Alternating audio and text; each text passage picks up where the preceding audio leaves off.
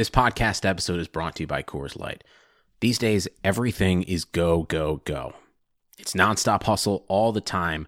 Work, friends, family expect you to be on 24/7.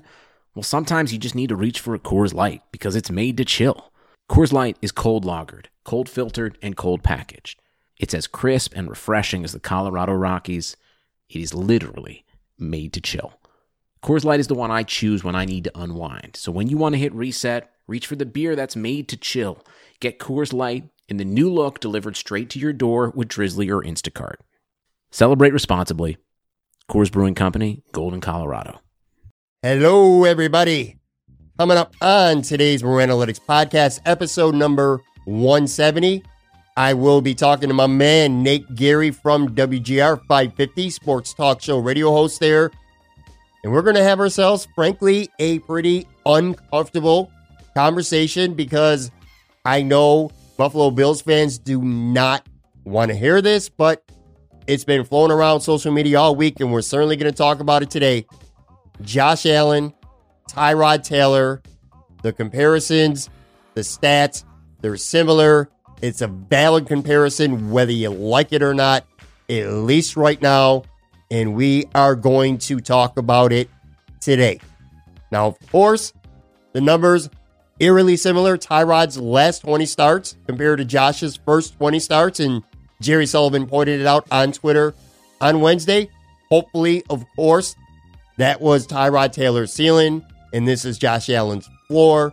Nate and I will break it all down for you. He's going to have a ton of takes on that. Also going to talk about Sean McDermott getting rather testy with the local media on Wednesday over questions about the offense and their struggles. I'll play that clip, and we'll break that down. We'll talk about the offense and on the defense a little bit as well, and we'll talk about the rest of the schedule, including two games coming up against Miami and Denver that essentially have become must-wins for the Buffalo Bills, because I'll tell you, that playoff picture, that AFC wildcard race, it's going to get tight, and the Bills cannot afford to lose either of these next two games. So anyway, we'll talk about that. We'll talk about what Nate's been up to at WGR. Plenty more, my man, Nate Geary. I'll have that for you in just a minute. Before I get to that, I want to let you know that today's podcast is being supported by 26 Shirts. At 26 Shirts, a different Buffalo theme design is sold every 2 weeks. Here's the best part, folks. For every single shirt that they sell, a donation is made to either a local family in need or to a very worthy charity. Since 2013, their designs have managed to raise and donate, get this number, over $650,000. Del Reed and his entire crew, they do such an amazing job enriching the lives of many, many people. It's just great to see. Not to mention, by the way, these are really good looking shirts. They look good. They're designed well. They're very comfortable. They look sporty on you. Nothing to not like about 26 Shirts. Head on over to 26shirts.com and see what cause needs you this week. And on that note, let's do it. Let's do it. If you're a loser, tune in and you'll be a winner. It's the Moran Analytics Podcast. Talking Buffalo sports, Yankees, WWE, 80s music, and pop culture. And now, here's your host, Patrick Moran.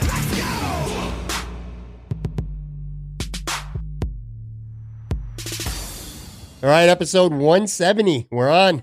Hope you're all well. I care. I know my guest cares too. In fact, my guest is WGR 550 Sports Radio talk show host. He hosts Sports Talk Saturday and is all over the air on Buffalo Bills Sunday on GR. Also a pretty active dude on Twitter, man. One of my favorite follows. Certainly one of the most interesting ones out there. My man, Nate Geary. What's going on, dude? Nothing, man. You know, they actually used to call me Nate Geary. My nickname was Nate Geary Cares, and that's not true. But I do care, and in a lot of ways, too much about, especially the Twitter sphere. You know, we've had this conversation on a podcast before. It's both a humbling and maddening place, that Twitter, and the last 2 days of Bill's Twitter, I think encapsulates that pretty well. No, I'm pretty sure it does. I'm definitely going to hit on that too in just a couple of minutes. Before that, though, since the last time we talked, because I believe I had you on the podcast like around July. It was right before I came to Buffalo, and I added 23 different spots to my chicken wing power ranking places that I have not tried. All right.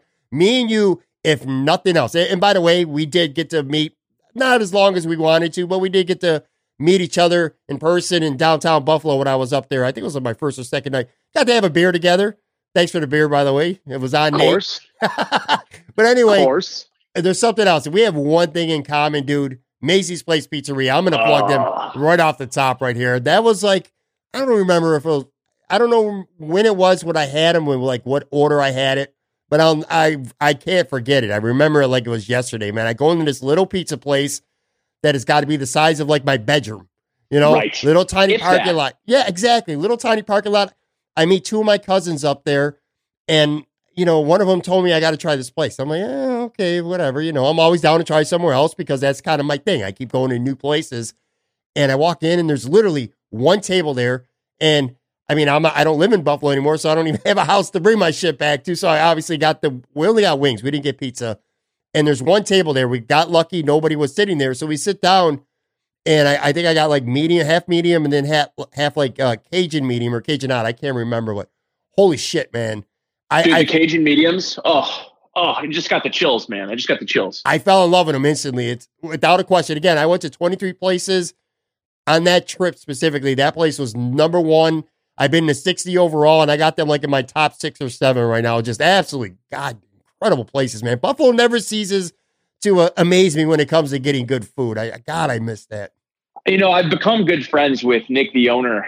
And, you know, anytime he's got a new pie, he's messaging me on Instagram, letting me know about it. And, you know, the other day he had 2 pizzas that I really wanted to try. He had the garbage plate, and then the one that I had, which was maybe one of the best pizzas I've ever had, was the pastrami pie. And it had garlic butter base with cheese, pastrami, onion, and like a mustard drizzle. And dude, it sounds like it should be like gross but everybody that loves pastrami, like this is like one of the best pizzas I've ever had. And in that order, he tossed in a side of 10 wings, and it were these, I don't know, barbecue jerk. Oh, dude, like it's just the first time I actually tried Macy's Place was the Trainwreck guys. They did the wing review, right? And they asked me, Nate, where do you want to go? And I said, well, I've never had Macy's Place, and I keep hearing about them. Let's go. So we ended up doing the podcast, eating the wings, and I was like, okay, these are the best wings I've ever had. And listen, I've lived here my whole life. I just don't go around saying that, and nobody in Buffalo goes around saying that, right? So you know they're good. I actually left the podcast, went back to Macy's Place, picked up a large pizza and 20 wings, brought it home to my girlfriend. And that's been the story. I'm eating there once a week now. And yeah, maybe my belt line doesn't like me, but I'll tell you what, my stomach sure does. I've yet to have their pizza. Again, I was only in town for a short amount of time, and I was going to a different place every time, but the wings, absolutely phenomenal. And you know, whether it's Macy's Place or Dalmatia Hotel or whatever it may be, I love finding a place that's kind of different than the trendy norm places. Because whenever somebody talks about Buffalo wings, it used to be Anchor Bar and Duff's. It's still Duff's, maybe to a smaller degree. Anchor Bar, pretty much, people know it's a touristy place now, and respect to Anchor Bar, but they're not on that level anymore. But anyway, my point is, everyone always says Elmo's, and they always say Bar Bill. And don't get me wrong, I love those places too. But to find places, low-key places like that, but I take a lot of pride in that. And not just that, it's a lot of enjoyment. I love seeing those little small businesses, those mom and pop places get some, respect and notoriety that they deserve.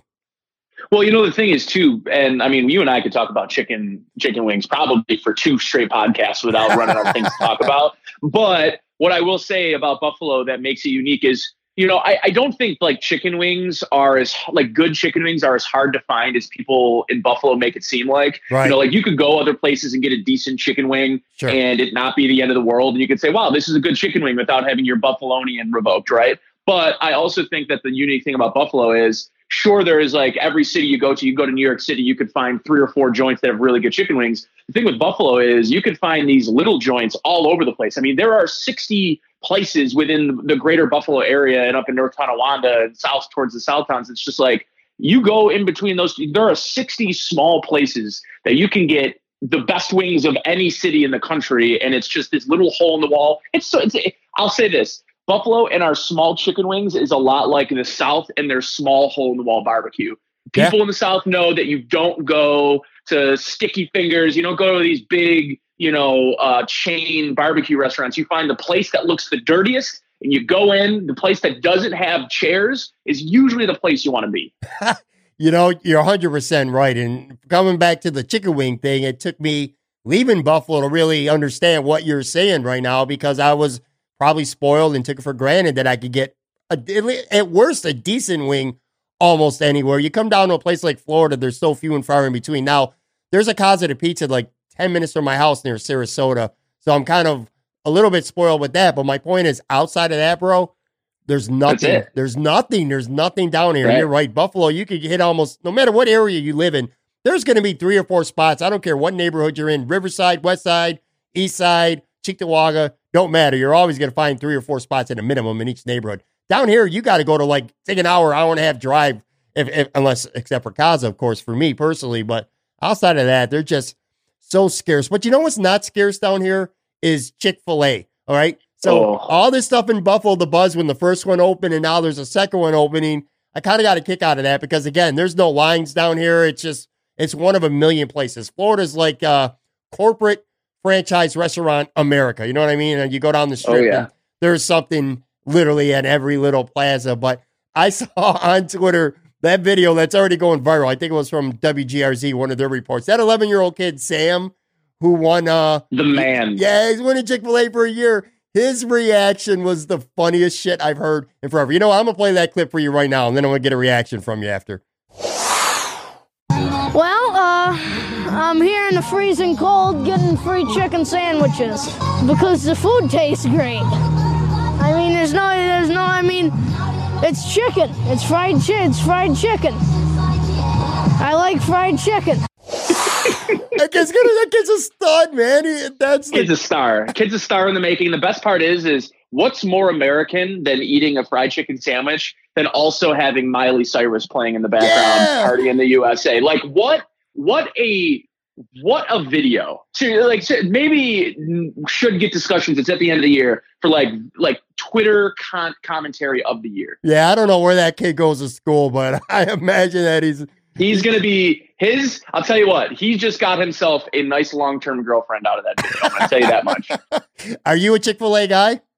Yes, I am. Yeah, I'm a fan too. I mean, I'm not so. It's chicken sandwich. I get. Listen, I am not like the snob that if you don't like Chick-fil-A because of their religious beliefs, so be it. I don't allow. It's separation of chicken and church. I separate them.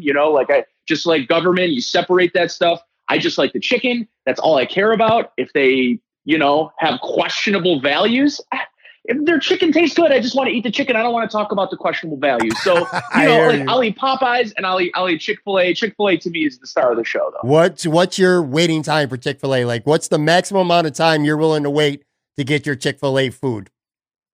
It's a great question. I guess the question is, or my answer should be, what is the longest I've ever waited for one, and would I wait longer? And the answer to that is the longest I've waited for a chicken sandwich from Chick-fil-A was just about an hour. And I would tell you that was an experience that I didn't necessarily enjoy, but I was bought in and, I paid and I was waiting, and that's that. So I probably wouldn't wait longer than an hour. All right. One more thing. Then I want to get to some Bills talk. We had a couple touchy topics that we're obviously going to hit on. Last time we had talked on the podcast, you along with your boy Joe DiBiase, you're all set to take over for Howard Simon on the Bills Countdown to Kickoff Sunday morning pregame show. You were getting ready to do that. You hadn't done it yet. And also replacing Sal on the Sports Talk Saturday show. Now that you're doing both, how's that been going for you? It's awesome. The game day stuff is just as cool as I thought it was going to be, and if not cooler. And, Joe and I have gotten a lot of great reception from that and kind of so far through the season. I kind of had the feeling that our show had the juice when they were at 5-1. I'm thinking this is the year, Joe. Like whatever change has happened, it happened for the right reasons, because clearly the team is good and they're responding. But since then, I'll tell you, like last week and during post game, I got very animated. And one of my favorite things about the platform that I have is that a lot of people channeling that anger is very difficult to do for people. Is they just don't have anybody to listen. So sometimes when I'm on the radio and I've got that feeling. Sometimes I'm actually very thankful, though, and I mentioned this after the game last week.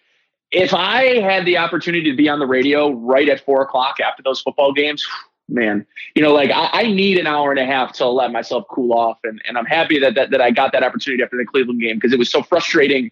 But yeah, man, it's been an awesome ride so far this year. Really looking forward to how the rest of the season. I'll tell you what, I'm actually I'm excited about Thanksgiving. And not everybody would be happy for working 12 hours on Thanksgiving and not getting really to eat any food and hang out with family. But I'm really excited about that game. Prime time, everyone's going to be kind of watching, listening. So I'm really looking forward to that Thanksgiving game. Now, when people tune in the morning before a game, no matter who they're playing, I don't care if it's at home, on the road, whoever the opponent is, you're filled with hope. You know what I mean? You're optimistic that day. Sometimes at 4 o'clock, 4:05, 4:30, whatever it may be, the game don't go your way. The mood is different. Now, I would imagine that's right. Those post-game calls, the tone is a lot different afterwards, especially after a loss, obviously. Even after wins, though, and I mean, that's been a part of the sort of argument is it really just to shut up they're winning, enjoy it? Because if that's the case, and this is going to be something that we talk about with Tyrod in a few moments here, but at the end of the day, this team 2 years ago went 9-7, made it to the playoffs, and had a huge turnover. So 9-7 got you to the playoffs, and you lost in the first round, and now people are sort of looking at it as that's not what they want. They don't want this team to just back into the playoffs, lose in a first round, and then be in the same spot they are next year. So a lot of things about this football team this year are frustrating, but at the same time, they're 6-3, and I know I'm excited about that number, but there are a lot of things that I want more from in this football team. And I think a lot of our sentiments are for the people that aren't just the shut up and enjoy 6-3 comes down to, listen, like the atmosphere in the AFC has never been better for the Buffalo Bills. And arguably, I mean, a lot of people, and I'm probably in this group, that think they're squandering an opportunity to be a legitimate AFC threat because of how weak the conference is. And I think because of how lousy their offense has been, is that I just hope they don't squander an opportunity to win a game or two in the playoffs because their offense can't figure things out. That's a good point. Now, when it comes to Josh Allen, and you mentioned Tyrod, I've done everything I can on this podcast pretty much actually since I started, to be honest with you, a year and a half ago, to avoid any comparisons between the two. I hate that topic, but I mean, look, it was inevitable that it's going to happen. When you look at the records, you look at the numbers, how could you not? And of course, Jerry Sullivan on Wednesday, he had a tweet. And now I know not everyone who's listening, maybe they're not on Twitter, so they don't know anything about what me and you are talking about right now. And we'll talk more about that. But Jerry Sullivan, of course, who used to work for the Buffalo News, who's now a radio host himself, had a tweet about Tyrod Taylor's last 20 games with the Bills, where he averaged 195 yards passing per game, and the Bills went 11-9 in those 20 starts. Then he mentioned Josh Allen's first 20 starts, 196 passing yards per game, and the Bills are 11-9 in those starts. So essentially, not essentially, like literally, the records are the same, and the passing yards are exactly the same, minus one more yard per game for Josh Allen. Again, you just said the word. It's inevitable that these comparisons were going to come. Now, you know how a lot of the reaction went on Jerry's tweet, which because of who the person was that tweeted it, it's automatic. And, maybe his motives aren't the most purest, and I know that he likes to drum up some controversies, drum up some mentions. That's what Sully's ammo always been. That's what most columnists do that. Most radio shows, hosts, TV shows, that's what we do. You know what I mean? You want to get a reaction. I mean, you're not going to be a dick about it, but that's kind of like what you want to do. But when you strip that all down and you hear those numbers, to some extent at least, it's very fair. Now, you tweeted something. I want to read a tweet that you wrote. You said, trying to see both sides of the Tyrod thing. There are a faction of folks who are still pissed the Bills decided to move on, and I'm just not one of them. But how mad can we be? Most of the Tyrod truthers just want us to hold Allen to the same standard we did Taylor. And then you followed up and said, if it was really just about wins, like some preach, Beane and McDermott don't let Tyrod Taylor walk, and he at the very minimum starts the 2018 season as a starter. They said that just making the playoffs isn't a resume builder for a quarterback. Very interesting take. I thought it was a really interesting take. I want you to elaborate on that a little bit too. Yeah. And, I think it kind of, that take sort of just kind of came over me as I was discussing it with somebody else. And I'm thinking to myself, this is the precedent that they set, right? Like they said that just getting to the playoffs, getting there and losing in the first round isn't something you can build a quarterback's resume around. And I understand that context is void, and everything we talk about with this quarterback in general, when Josh Allen's the guy I'm talking about here, is everything is being compared. It's being talked about in this vacuum, right? Where it's void of context. And I disagree with that sentiment at times, because I don't think anyone's looking at Tyrod Taylor and Josh Allen and saying, I want Tyrod Taylor back. And I think that's where a lot of people sort of got lost in that tweet, is it's not Jerry coming out and saying Tyrod Taylor is better. It's Jerry saying we held this quarterback to this standard. And it's not just us as a fan base or as a media. This organization, these same people held this quarterback to a certain standard. And for them to now have drafted this guy, and I understand the context. He didn't have 6 years to sit and win a Super Bowl and run scout teams and get looks from John Harbaugh and a great offense there for a long time in Baltimore, and then come here and start. Like, I get that. And I'm not suggesting that context doesn't matter or it shouldn't be relevant context. But at the same time, when you look at this in a vacuum, the standard that was set by this organization, by these exact people, that not only just getting to the playoffs and winning and losing a game and having the statistics that are incredibly similar, and having offenses tell you the truth that are worse now than they were when Tyrod Taylor was the quarterback in terms of just raw passing numbers.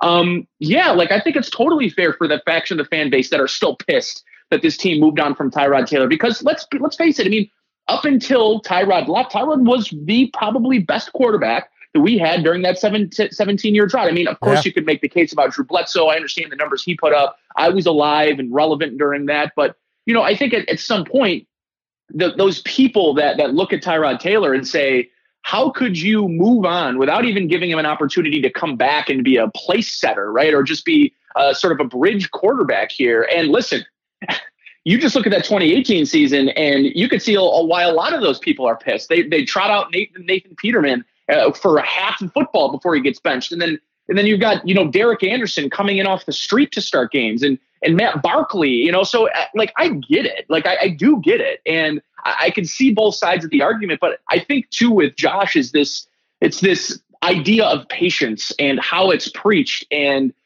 I think a lot of us are at a point 20 games in where I think we want to see this offense be in a better place. And I think we can all want this offense to be in a better place, but also realize that it's not a finished product. And they are only 10 weeks into playing with each other, this offense. So like there is a lot to unpack with the argument. But I think at some point here, like, the Bills offense needs to show something. They're 30th in passing DVOA. That has to be better. That's bottom of the barrel. And they'd be worse had the New York Jets not been one of the worst passing football teams since they started and established DVOA. So, at some point here, this passing offense needs to take a step. And the sooner Josh Allen does it, the easier that this fan base is going to breathe at night. I asked you a couple of minutes ago about how the tone might change after a loss, with fans. I have a hard time accepting fans who just can't be objective about things, and they just want to attack the source instead of dealing with what the what the content of it is. Exactly. What the substance is.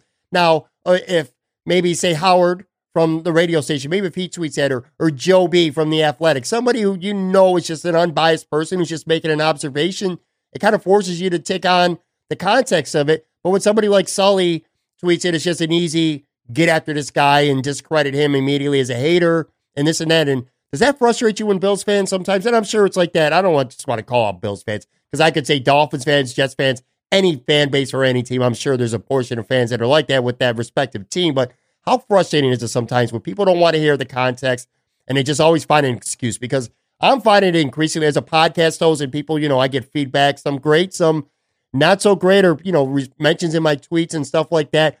I find it's getting increasingly difficult for me to just brush it off and deal with some fans right now at this point who just, they don't want to address what you're actually talking about, and they just go after you personally, like they did with Sully. Does that bother you? Yeah, absolutely. Especially with Sully and people that want to come out, and I saw tweets about Sale. It's like, first of all, if you've never had an opportunity, Pat, I don't know if you have or not, had an opportunity to meet Jerry Sullivan. Jerry Sullivan I have. couldn't be any different than the persona that he, sort of relays on Twitter and in his however many years of journalism. He's just a different kind of guy. He's older guy, right? I mean, he's in this generation of social media that his news consumption and his news ability did not begin in this space. So when he's coming out here and he's sort of using social media the same way that, like, now I'm not comparing the two, but like Donald Trump uses social media as a way to convey his messages because he's not doing traditional methods of communication. Right. And Jerry's sort of the same way, is he's sort of using Twitter as this, just like we all do, right? Like we're like how I do it. It's a better way to get a conversation started. And with Jerry, like all these people that come out and, we're protecting Jerry and everyone give Jerry credit for asking a question. And listen, I think at the end of the day that Jerry is sure. I mean, I can understand why people get upset with Jerry because he's negative all the time, but it's also like, you guys have to realize, like, my age, we grew up reading Jerry, but Jerry has been around for much longer than me being young and reading. And the things that he's been through and have had to deal with, asking the same questions for 2.5 decades can really get to you. Like these guys have been around inept, have been around just incompetence for years and years and years. And, so sorry that they're not willing to just buy right in, right? Like, I can see it from both sides. I'll defend Jerry because Jerry's always been a kind guy to me. He's always helped me when he's had the opportunity to help me. There are multiple young journalists. There are multiple young media personalities in this Buffalo market right now who owe our entire career to Jerry. Like Joe B is one of them, right? Like Joe B gets noticed by Jerry Sullivan. I get noticed by Joe B. And it's like, boom, that's how both of us are in this industry. So, it's funny when you look at it from that point of view. Is I'll defend Jerry to the end of time just because I know he's a good guy and I know his intentions. And in this particular argument, I just think as much as we want to say, well, context Jerry, and what are you supposed to do? You're supposed to ask Sean McDermott a 14-minute question and ask him in a dissertation of, hey, just so you know, in this season, Tyrod Taylor did this. And I understand the context behind what Tyrod Taylor did, but I'd like your opinion on. No, you're just going to say, hey, they have the same numbers, coach. Isn't that a little worrisome for you? Like, of course you're not going to provide the context in a question. Like, come on, guys. I get it. And to be honest with you, I thought it was interesting, the response that we got. I'm glad that Jerry asked the question, and I hope that he keeps. And Dan Fates, the same thing. 13 Wham in Rochester. He gets McDermott going a little, and he ends up kind of storming off the stage. All they're asking him, this head coach, is, what's your frustration level with this offense? They're the 30th ranked passing offense. And what? And it's just like, coach, if you can't answer these questions with a level head, like, what are we doing here? This is your football team. They're 30th ranked passing. You got to give us a little feedback here. Like, it's your job. So, I think it's a really interesting argument. And it's based around totally fair, I think, criticisms of the quarterback. I'm glad you brought up Sean McDermott from that press conference on Wednesday, because I'm sure a lot of people listening might not have got an opportunity to see or hear that press conference. You mentioned Dan Fates. He was asking him a question, kind of pressing him about the struggles of the offense and how they're failing to score points. I'm going to play that clip. It's about 48 seconds or so. And after it's done, I'm going to get your take on what you feel like the mood of Sean McDermott is right now, and if you can kind of see that he is getting a little bit testy with the media. First, let me play that clip for people who didn't hear it. Are you frustrated with that success rate of your offense, or where's your level of frustration with it? What success rate? The success rate of your offense, or the failure of it to succeed. Are you frustrated with it? What's the success rate? I'm not sure. Is there a number you're referencing? Just points per game and just the quality of your offense. Are you frustrated with it? Well, give me a more specific.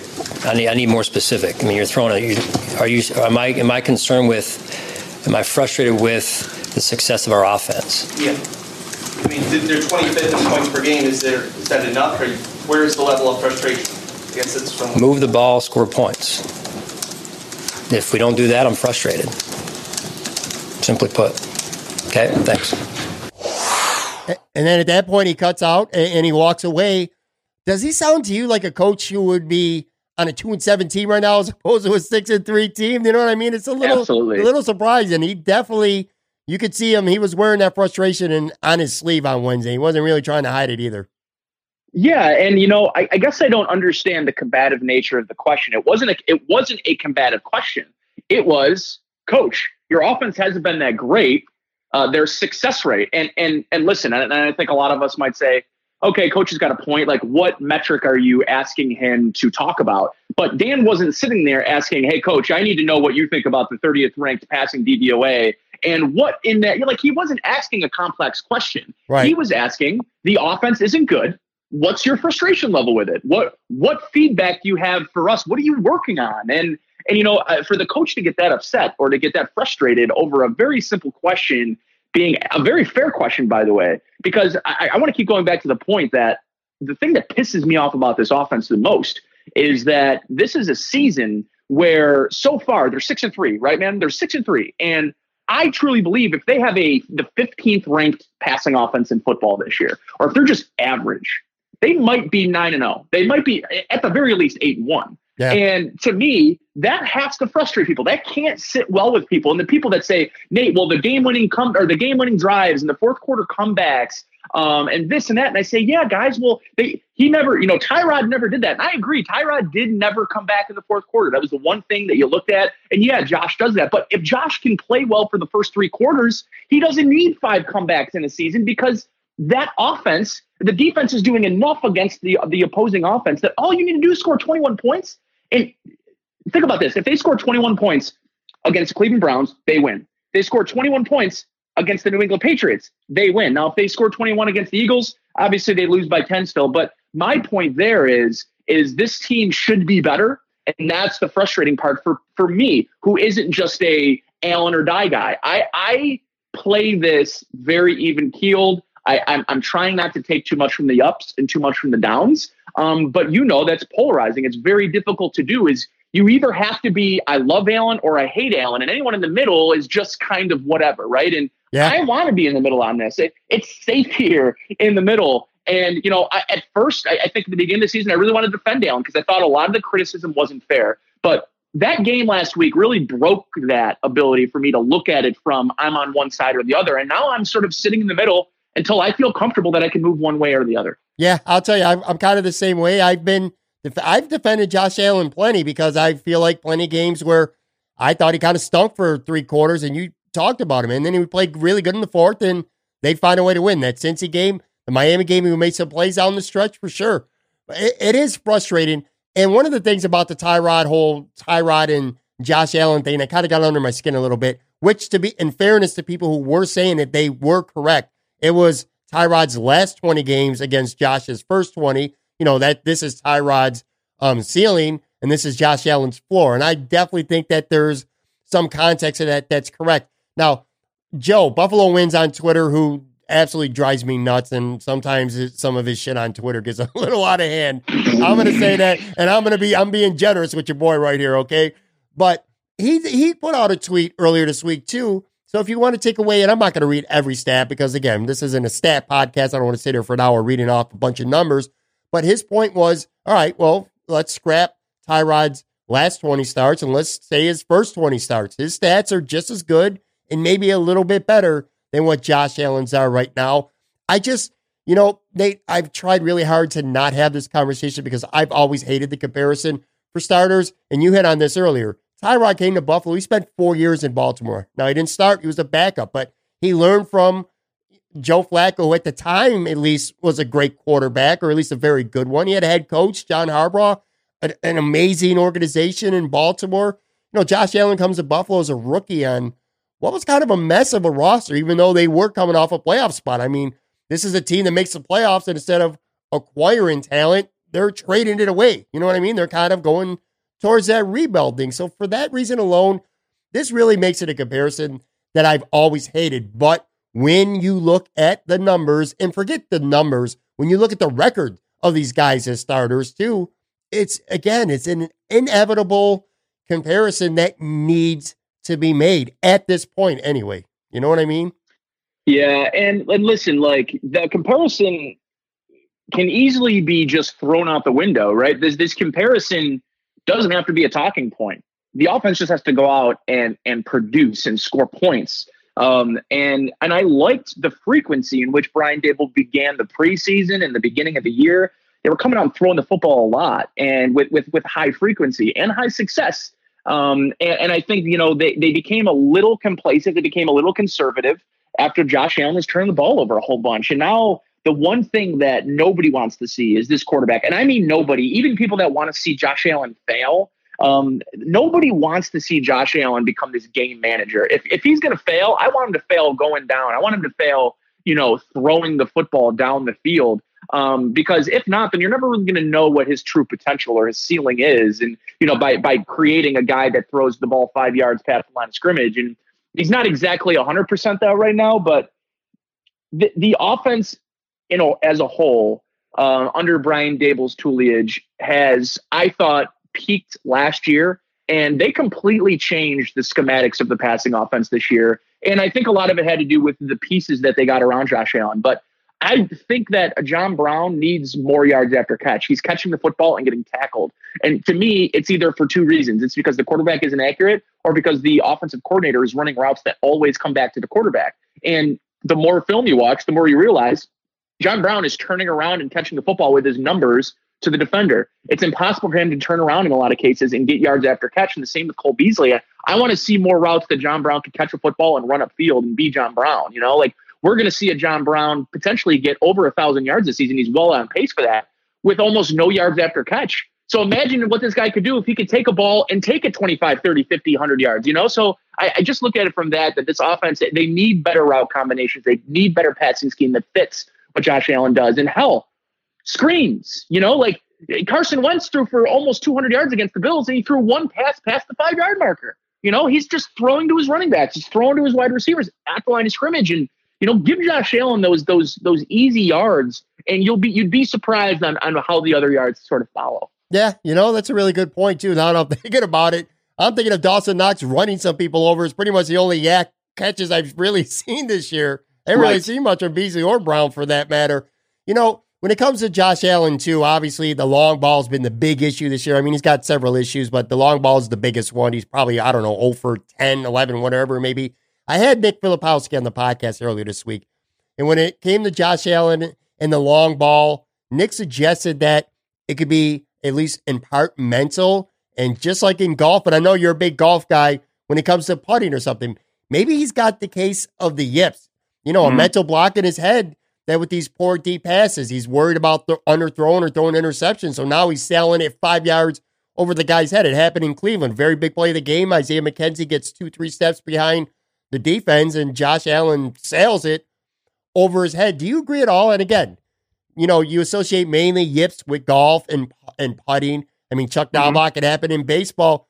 Do you see any credibility to that at all? That maybe, maybe the yips, that just sounds like a really bad word to say about a quarterback, but maybe some of the reason why Josh Allen's missing so badly on these long throws is that he's just inside his own head too much right now? Well, I can tell you this, that playing the position for as long as I did, I had a very similar problem that Josh had. And it came right around the age of 14, 15, 16. And it was when I was playing both, Little League Pop Warner and school. And one of the issues that I was having was that the Pop Warner had a smaller football than I was playing with at school. So I would go from practicing with the small ball to practicing with the big ball, and then playing on a Saturday with the morning, a big ball, and then afternoon, evening with the smaller ball. So it messed with my head a little bit. And I was able to throw the smaller football in Pop Warner. I mean, probably farther than a lot of kids that I was playing against. The problem is every time my receivers got open, I was overthrowing them by 5, 10, 15 yards. It just wasn't close. And it didn't take me until I got into the JV level at school where I was constantly using that football and I was learning how to place the arc on it. And really, at the end of the day, I think what Josh is doing is every single time he unloads to throw it deep, he throws it the same way. He's throwing a 75-yard bomb when he needs 45, right? Or he needs 50. And I learned very quickly that all of that is, if we want to talk about golf, I don't think it's a case of the yips. I think it's a case of his chipping game. And how I'll equate this is when you're chipping around the green, you have to have a certain level of feel. And, you might have a club. You might use your pitching wedge. I use my pitching wedge around the green. I can hit my pitching wedge 115, 120 yards, right? And when I'm around the green, I need 15 yards. So I'm using a club that when I hit full speed, I can hit up to 115 yards, but I need 15 here. So it's all about understanding, that feel to the game. And I just don't think right now that Josh is feeling that deep ball. And, in that first game to John Brown, I like his back shoulder throws. I think he's made significant improvement. Dawson Knox had a crappy drop on that first drive against the Browns last week. Yeah. He put it on the money back shoulder. Yep. He did it the week before. I'd like to see more back shoulder one-on-one throws, because guess what, man? Teams are running man up against the Bills. They're not worried about the Bills beating them deep, so they're running it. Hit him with the back shoulder. I'm fine with that. If you don't hit one of those over the shoulder, I'm walking into the end zone. By the way, how many touchdowns a week are there like that in the NFL? One? Teams aren't just hitting the deep ball all the time, and Josh Allen's the only guy in the NFL not doing it. I get it. Here's the thing that starts to fall on me a little. And I look at it from this standpoint, Pat. This offense, we want to blame Brian Dable a lot. We want to blame Josh Allen.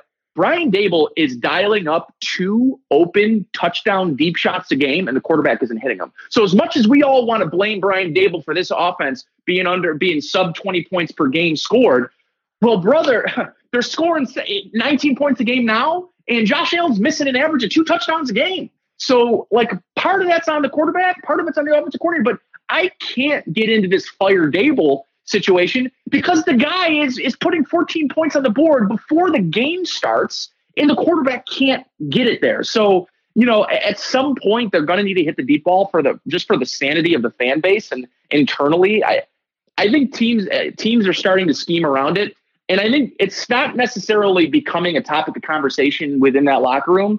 But let's not get it to a point where it does become a topic of conversation in the locker room. Unrelated, because you talked about that at length. Unrelated to our conversation, Bill's Twitter on Thursday has a video up of Josh Allen throwing a deep ball to John Brown in practice. I'm like, are you trolling? You know what your mentions. You know what your mentions are going to say on that. One more thing about Josh Allen, all right? And I'll tell you what, it doesn't necessarily scare me right now, but it certainly has my attention. I hear all the time, every time, if I ever drop any criticism about Josh Allen at all, the mentions come back that, he's young, he's still learning, he's got plenty of time to improve. How much do quarterbacks really improve after 20 starts, or say after 2 seasons as a starter? I was trying to think about it. I put something on Twitter earlier this week. I'm like, how many quarterbacks that were pretty mediocre, because let's be honest here, that's what Josh Allen is right now, is mediocre in comparison to the rest of the league. How many quarterbacks are mediocre their first 2 years as a starter, and then they go on and become stud quarterbacks for the rest of their career afterwards? Now, there's Drew Brees. I mean, it's not unprecedented. There's Drew Brees. There's Troy Aikman, Brett Favre, Terry Bradshaw. Those were some really good answers that I got. So I'm not saying that there's no precedent for it happening, but obviously it's not common. It's not common to kind of, for more or less kind of stink for 2 years and then become one of the better quarterbacks in the NFL. You know what I'm saying? So after 3-4 years or whatever, at least the majority of the time, if you still got a lot of issues after your second year, chances are there's not a lot of Drew Breeses out there through NFL history or Brett Favre's. You know what I'm saying? That concerns me. Right.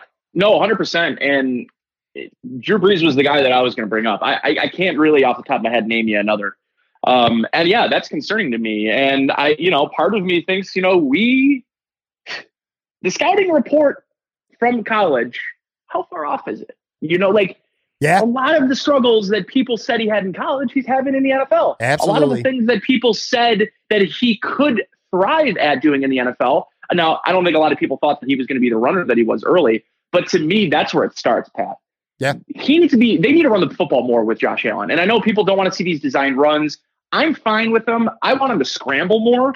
I think the part of the reason that Lamar Jackson's having so much success is outside those games against the Dolphins and Cincinnati Bengals, his passing numbers are pretty lame and pedestrian, right? Like, he played the 2 worst defenses in football, had 8 touchdowns and 400 and whatever yards passing.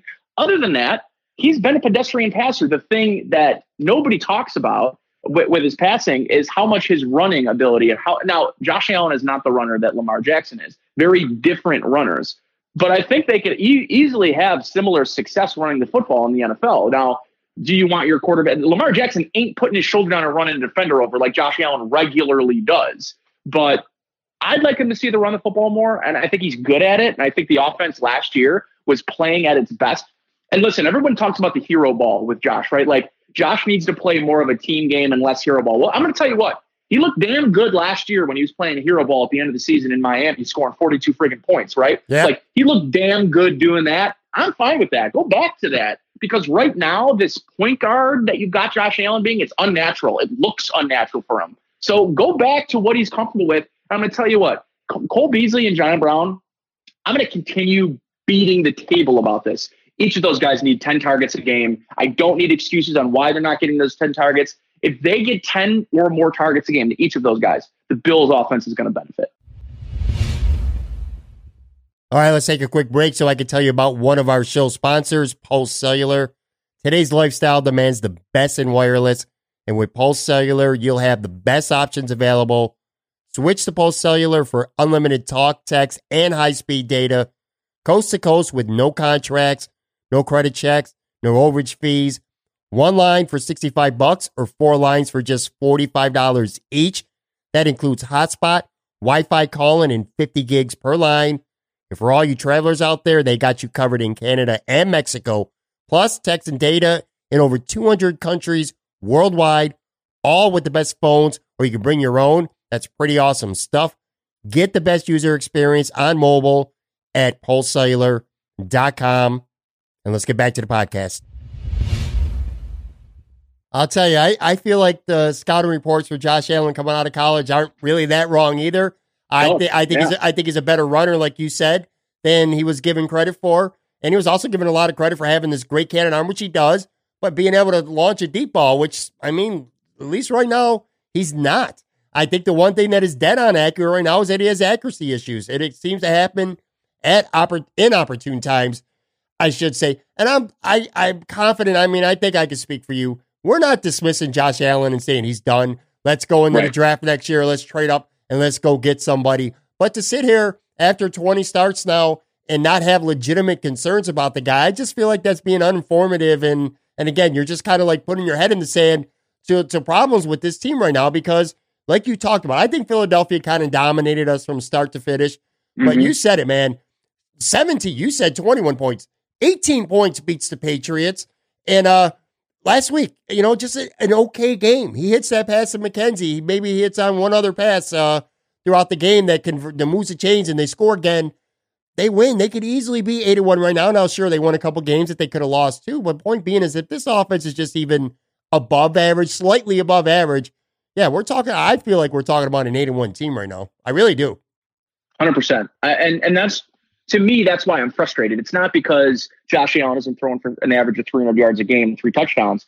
It's because all they need to do is be a little bit better, and they can't seem to find that. And that incremental change of being just slightly better than the worst offense is so big right now because of the lack of any real teams. Like the Kansas City Chiefs look beatable, Pat. Sure. Like the New England Patriots look beatable. Yes, they do. None of these teams in the AFC to me remotely worry me like the Seahawks or the 49ers or the Saints or the Vikings. Or you name an NFC team, they'd be the best AFC. The top 6 NFC teams would be the best team in the AFC. And, for a season that's not going to happen all the time, I just really hope they don't squander that opportunity. I couldn't agree with you more.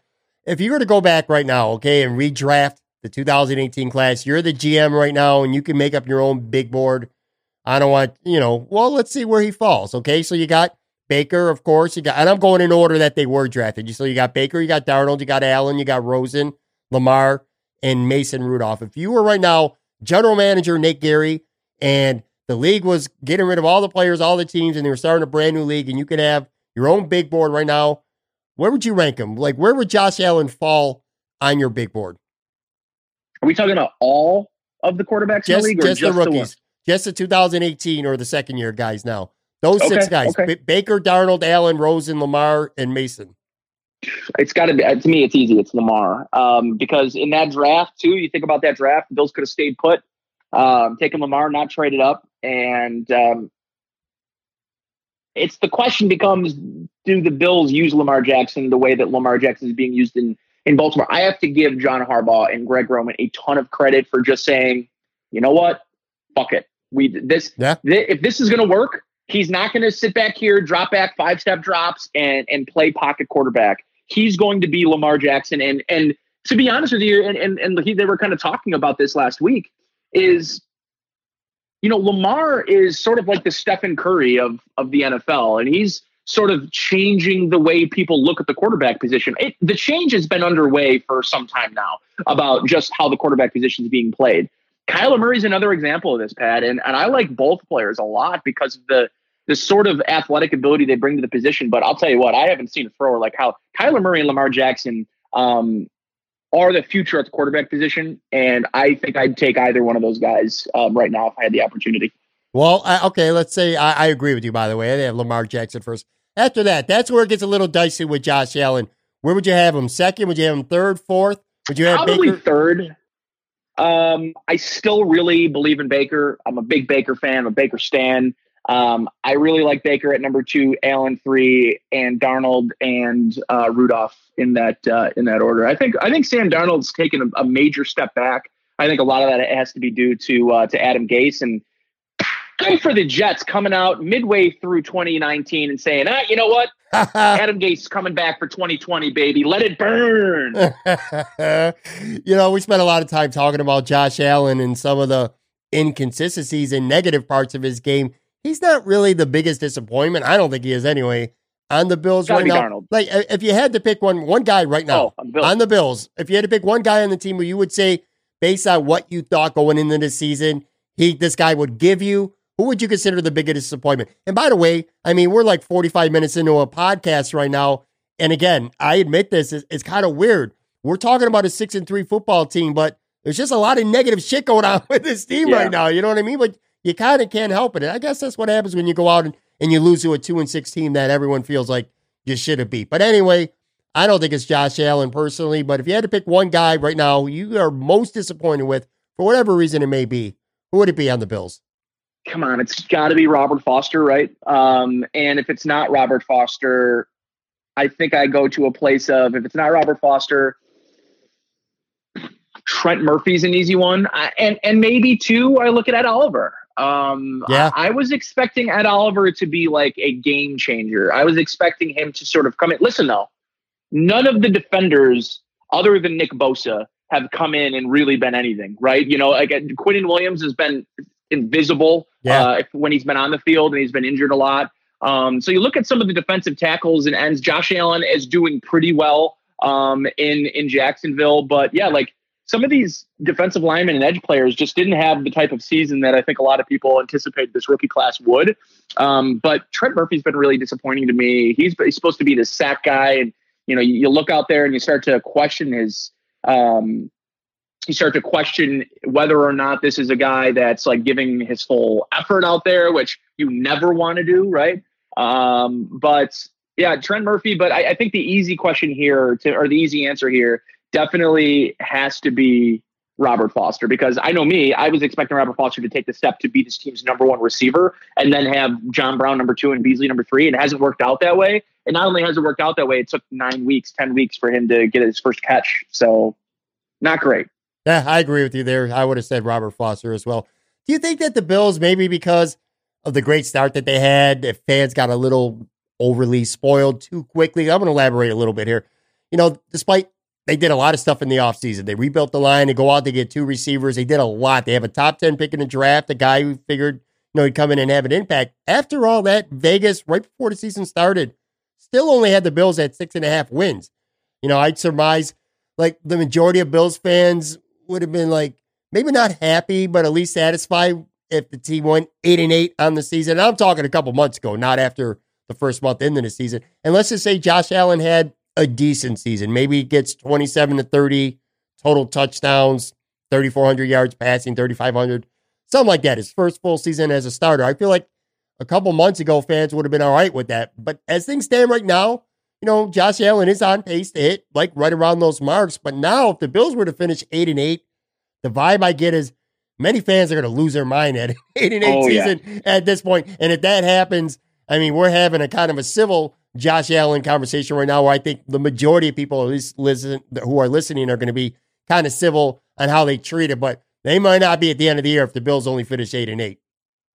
100%. Oh man, yeah, like absolutely. If they finish 8-8, it would be a colossal failure, and more than just the offensive coordinator is going to be on the chopping block this offseason. I'm going to tell you that much. But yeah, I look at it from a few points with this team. Is I still think that they have the ability to win 10 games. They need to win 10 games because, quite frankly, if they don't, I think that's a colossal failure. I thought going back 3 weeks ago, before the Eagles game, I saw 11 to 12 wins if they took care of business against the Eagles and the Browns. They don't take care of business in either of those games. Now the rest of the schedule looks a little bit more difficult. Miami's winning football games now. The Pittsburgh Steelers have one of the top defensive units in football, and their quarterback isn't beating them.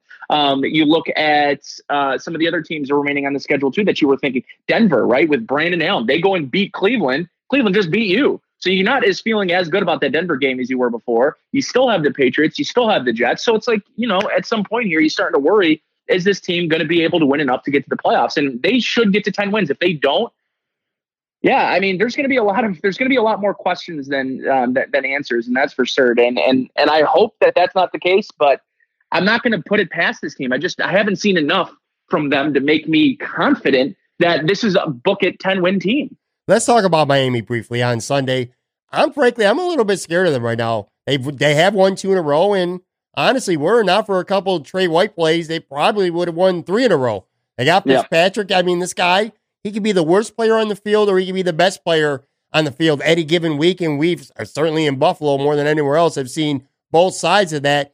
He has those 3 or 4 games a year where he plays out of his mind, out of his skull, and the Bills had problems with him just a couple weeks ago. I'm legitimately concerned about this game on Sunday. Just the vibe, the whole mood, that Cleveland game on the road. I thought this was a gimme game. I don't know if it is anymore, man. What's your level of concern going into this? Or am I being a little oversensitive to what I've seen with the Bills over the last handful of days?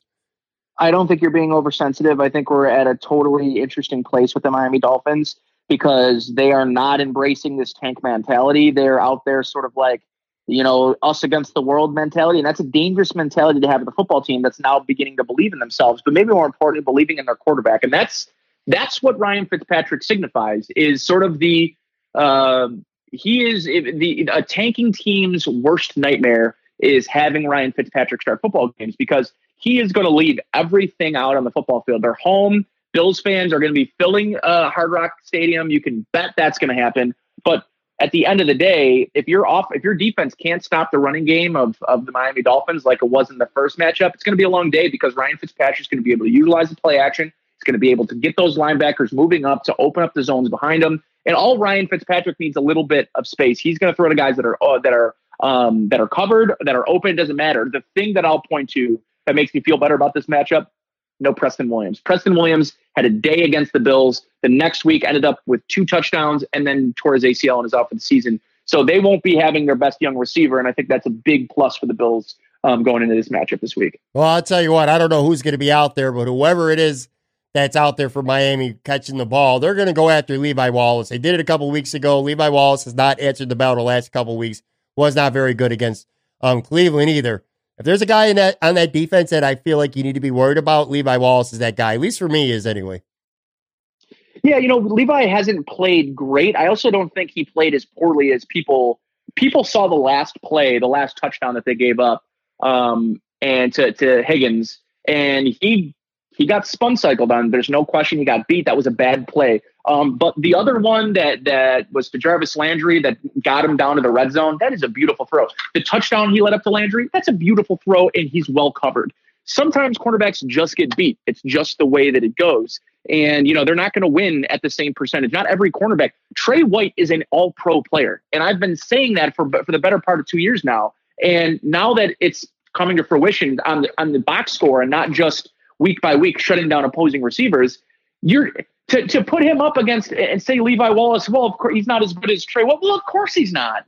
How many corners in the league are? Yeah, not many. They've got he's a good, serviceable, starting caliber corner. And of course, teams are not throwing at Trey White. So who else do they have to throw to? He's getting tested way more than he did last year. And he's not winning at a 90% clip like he did last season. He's winning at like a 65% clip. But guess what? He's still winning more times than not. And that's what I'm looking at with Levi Wallace. I think Wallace is fine. I'm not part of the group that's calling for Kevin Johnson to get more playing time. I like the rotation they have.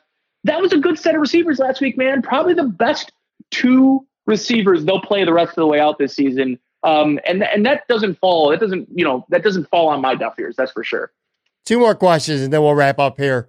Still lots of season left. 7 games, including this Sunday. At least 7 more games. Hopefully, 1 or more if the Bills can end up making the playoffs. I'm sure we'll see some moderate improvement from some players. Maybe a little regression from a couple as well as we get down the stretch. Probably nothing crazy, though. I think for the most part, what you see is what you're going to get for the rest of this season.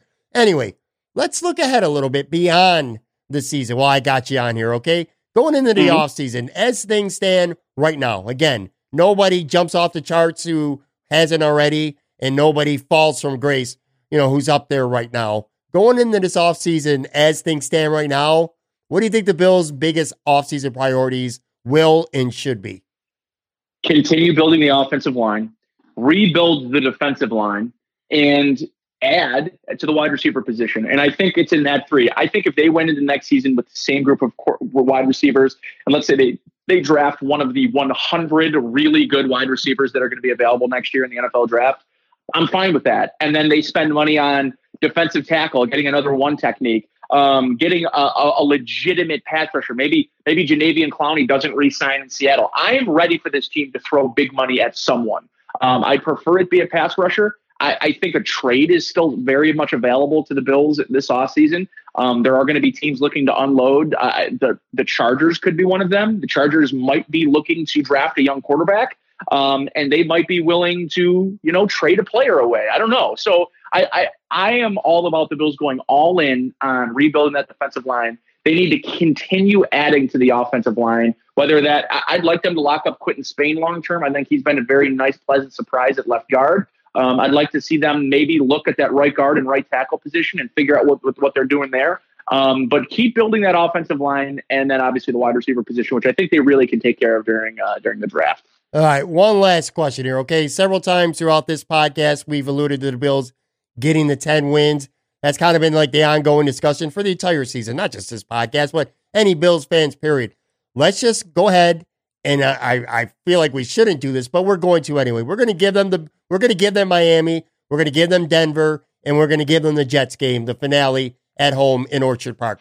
That gets you to 9, okay? So now you got 4 left. You got Baltimore at home, you got at Dallas, you got at Pittsburgh, and you got at New England. By the way, I feel like that Pittsburgh game on the road might end up being the most important game of the year. But anyway, you take those 4 opponents that would be left. You got to get to 10. I want you to power rank them in order of most likely to find another win against these teams to the least likely out of those 4, because you got to win one of them if you want to get to 10. And I'll tell you what, I would have thought 9-7, maybe 2-3 weeks ago, would definitely get it done to make a wild card spot. I'm not so sure anymore. But with Pittsburgh and Oakland coming on, and Indy right there too, I think you might need to get to 10, but let's just say you do for the sake of discussion. You need 10. Yeah, you need 10. And you need me to power rank, you said the Ravens, New England, Pittsburgh, and who? Yeah, you got Baltimore at home, at Dallas, at Pittsburgh, and at New England. Dallas, right. I always forget about Dallas. Okay, here's the hierarchy of the top to bottom. I think the Ravens are the best. I think the Patriots are right there. I think they're number 2. And then I've got Pittsburgh, and then I've got Dallas. I'm not a Dallas believer. I think the Bills and Dallas match up very well on Thanksgiving. I think the Bills win in Dallas on Thanksgiving. I believe that. I don't think they're that good of a team. So I think they can get to 10 by just beating the Dallas Cowboys. I also am just not a believer of Mason Rudolph. I don't think they can move the football. It's whether or not Minka Fitzpatrick, the Bills still can just keep the ball away from him. So I still think they get to 10. I think that they're going to win either the Dallas-Pittsburgh game. I could see them winning both, which would bring you to what, 11 if you win both of those games? Yep. So yeah, like you could still win 11 games. I don't want to say there's an easy route, but there's definitely not a super difficult route to 11 wins. All right, man. Good stuff. Everyone give Nate a follow on Twitter at NateGaryWGR. Follow him at your own risk, of course, on Twitter. Check him out Saturdays at 11 a.m. and also Sunday mornings. Buffalo Bills pregame with his boy, Joe DiBiase. Good stuff, bro. I really appreciate you coming on and doing the podcast. I'll tell you, man, soon as this Josh Allen, Tyrod Taylor stuff started going on, like midweek, I'm like, you're the perfect person to talk to about this. I said, I got to get Nate on. So I called you up. I said, yo, let's do this. In fact, that same day. And you were like, all right, cool, let's go. So I always appreciate it. I'm in. You know I'm always in, brother. You know I'm always in. Always happy to talk ball, wings, whatever. You know I'm just a text message or a phone call away, man.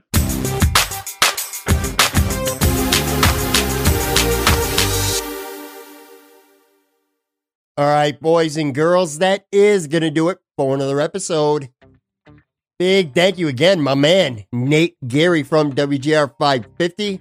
Always fun to hook up and talk with Nate. You know what else is fun? You guys subscribing to this podcast, subscribing, rate and review, all that stuff. It really helps me continue to grow this podcast tremendously. Of course, you can catch us on Apple, Google Play, iHeartRadio, Stitcher, Spotify, pretty much anywhere future award-winning podcasts are found. Got new shows every Tuesday and every Friday. And when you subscribe, you're going to get them before anyone else does. Also, go hit up the Moran Analytics Podcast YouTube channel. Got podcast highlight clips from current and past shows up there. Tons of new original audio content exclusive to that channel. Not going to hear it anywhere else, including this podcast. By the way, I got some chicken wing stuff going up really soon. Some reviews, some rankings, things like that. Audio versions. And I think you're going to enjoy that a lot. I'm putting up stuff there at least a couple times a week now. Again, hopefully you're enjoying it. Moran Analytics Podcast YouTube channel. Subscribe, hit that little bell next to it as well to get notifications when new stuff is released. Then, of course, last but not least, don't forget to follow me on Twitter at PatMoran_tweets. Constantly tweeting out podcast updates, upcoming guests, polls, prize pack giveaways, which, by the way, we'll have a new one next week.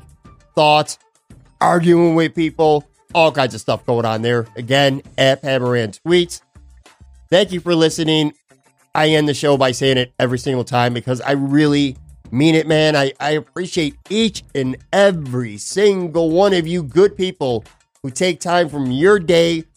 Don't care where you are, the car, the office, the gym, the toilet. I don't care. You're listening to the podcast. You're taking time from your day, and it means the world to me. I'm very, very thankful for that.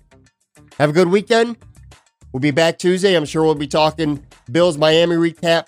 Tons more for you. Talk to you soon. I'll catch you on the flippity flip. Bye.